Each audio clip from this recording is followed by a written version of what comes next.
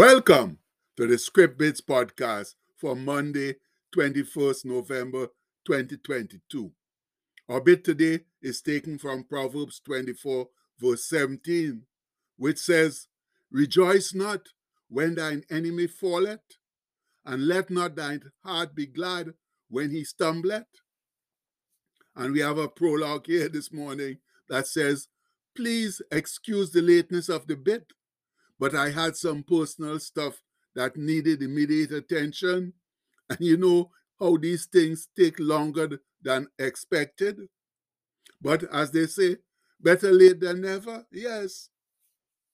Now, friends, let's just be glad and ever so thankful that we didn't get the terrible snowstorm that the city of Buffalo across the U.S. border got this weekend. The city was shut down for the entire weekend. Oh, yes, we got a decent amount of the beautiful white but ever so dangerous stuff. But God be praised that this Monday morning, as the work week opened, our roads were dry and clean, and the sun's shining ever so brightly in a cloudless sky. Now, let's not laugh at Buffalo or crow over their misfortune, for sooner or later we will get our fair share of the winter blues. You better believe that. And that just draws my attention to the wise words of Cousin Sol on the subject of mocking one's enemies from the book of Proverbs. Please listen carefully as he wisely advises. "Rejoice not when thine enemy falleth, and let not thine heart be glad when he stumbleth, lest the Lord see it, and it displease him, it be evil in his eyes, and he turn away his anger from him." And that comes from Proverbs 24:17 to 18. Oh, my people, that is such a wise scripture, especially in these turbulent times of strife, envy, greed, and autocratic behavior. And I like how one commentary explains it by saying, God commands you to love your personal enemies, and it is one of the chief measures of a true Christian. Such love includes being grieved when your enemy falls or stumbles in life. If you are glad or rejoice when he is hit by adversity, you have sinned. Yes. And I know some of us will find that a hard scripture to accept, but it's one of the basic tenets of our faith. As Christ said, loving our neighbor as ourselves is the second greatest commandment in the law of God.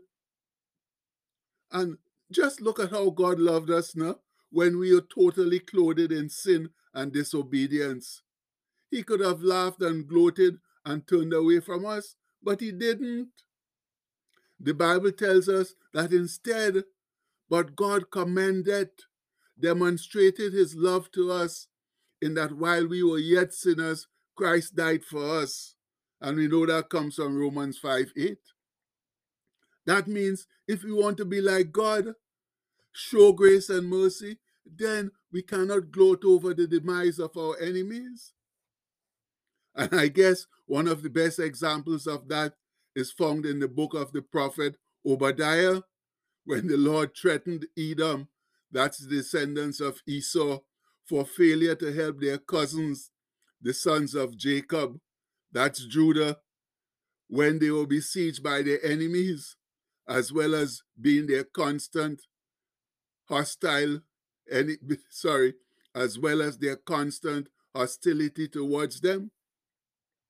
The prophecy reads, "For thy violence against thy brother Jacob, shame shall cover thee, and thou shalt be cut off forever. In the day that thou stoodest on the other side, in the day that the strangers carried away captive his forces, and foreigners entered into his gates, and cast lots upon or for Jerusalem, even thou wast one of them. But thou shouldest not have looked, or gazed on, gloated over, on the day of thy brother, in the day that he became a stranger or a captive. Neither shouldest thou have rejoiced over the children of Judah in the day of their destruction. Neither shouldest thou have spoken proudly in the day of distress. Thou shouldest not have entered into the gate of my people in the day of their calamity.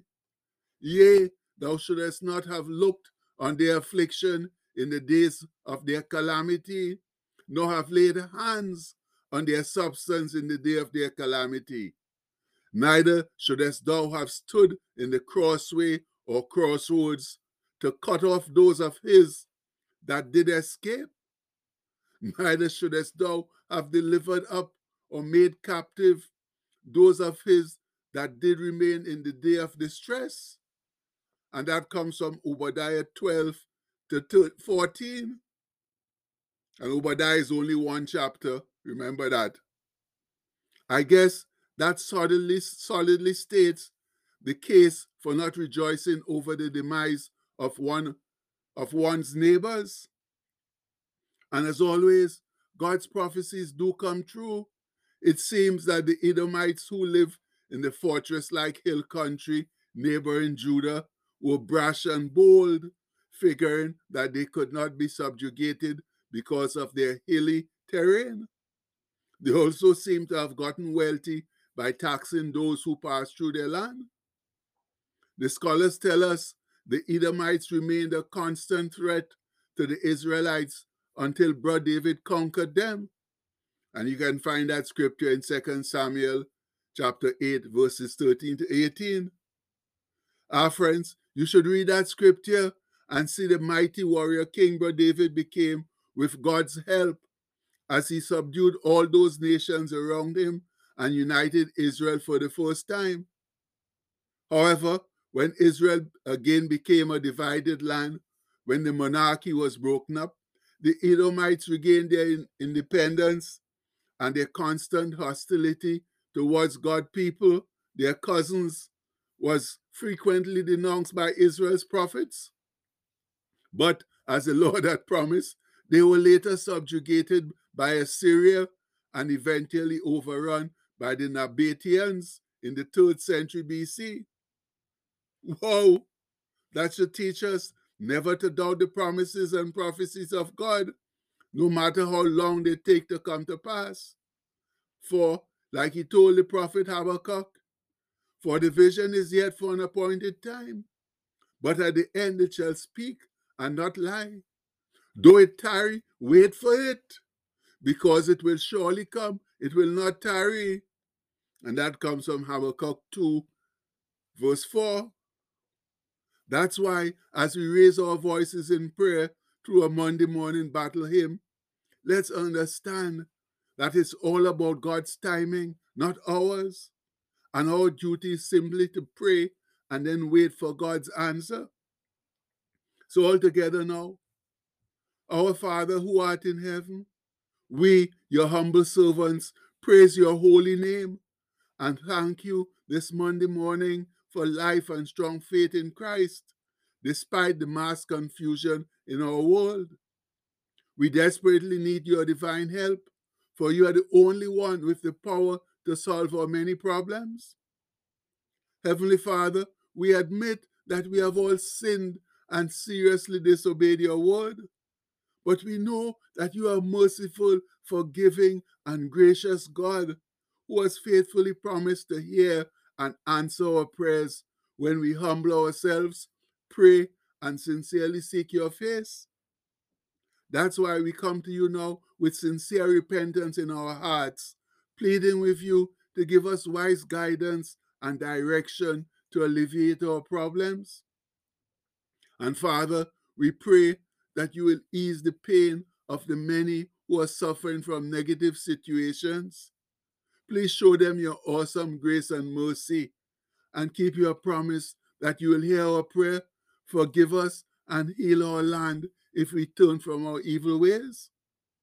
Please show this evil world that you are indeed Jehovah Rapha, the God who heals. We pray this in the holy and blessed name of your Son, our Lord and Savior, Jesus Christ. Amen. And again we say amen.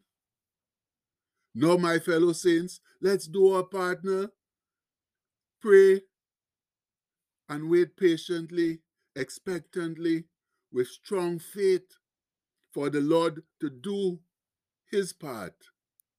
Much love. And the postscript for today says, recompense to no man evil for evil. Be not overcome of evil, but overcome evil with good. And we know that comes from Romans 12, 17, and 21. And that's the only way to overcome evil with good, my people, because evil will only keep on breeding evil, but good will keep breeding good. So please, let's get out there and try to turn all the evil into good with the help of Jesus. And we pray that in his mighty name. Amen. Please have a blessed day, my people. Much love.